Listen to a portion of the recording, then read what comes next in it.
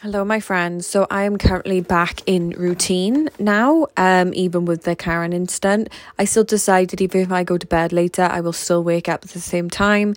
I'm just going to have to learn life is going to throw curveballs at me, and that's what it is. For me, it's more beneficial to go to bed earlier and still wake up at the right time than wake up later. It just doesn't help me because when you stay up late, you don't really do anything great for yourself, do you?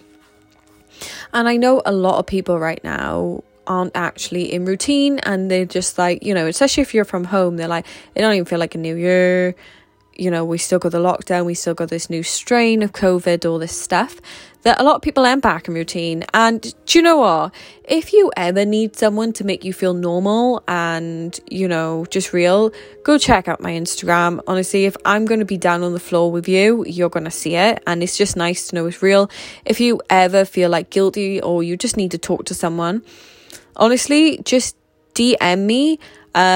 It's got to be with purpose. Like, I'm not going to sit there and have a fucking chitty chat with you. It's got to be with purpose. You've got to be like, Katie, I need your help with this or that. Like, I will be there, and I'm no one to judge. Like, I feel like that's one of my best my best pros, not cons. My best pros is that, when someone comes up to me and they tell me how they're doing, or if they've slobbed out, or they've cried, or if they've had 5 pizzas, I don't judge. I'm a very judgment-free person.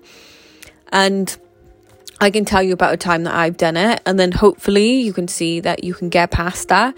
But I would recommend getting up earlier. Like, find the time that works for you. For me, in my ideal world, I'd be waking up at 4:30. I love waking up at 4:30. 4:30 makes me happy. I can't do that right now because of the stock market and everything like that. That doesn't make me happy.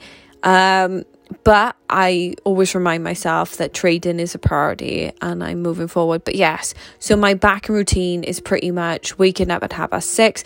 I'm going to take things one day at a time, 1 week at a time. First of all, let's just get the sleep pattern down. Then I'll fit back into the nutrition. No doubt when the gym's open again, that'll be even more motivation to just cut down, So listen, if you're not back in routine, Monday's always a new start.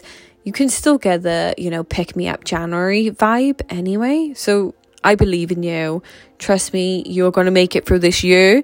It's a character building year. Embrace these character building years. I read a quote the other day. If we can survive this winter, we can survive any summer. And isn't that fucking true? So just know, you survived 2020. That was fucking blizzard of a winter. If you can survive that, you survive anything. So we've got this. See ya.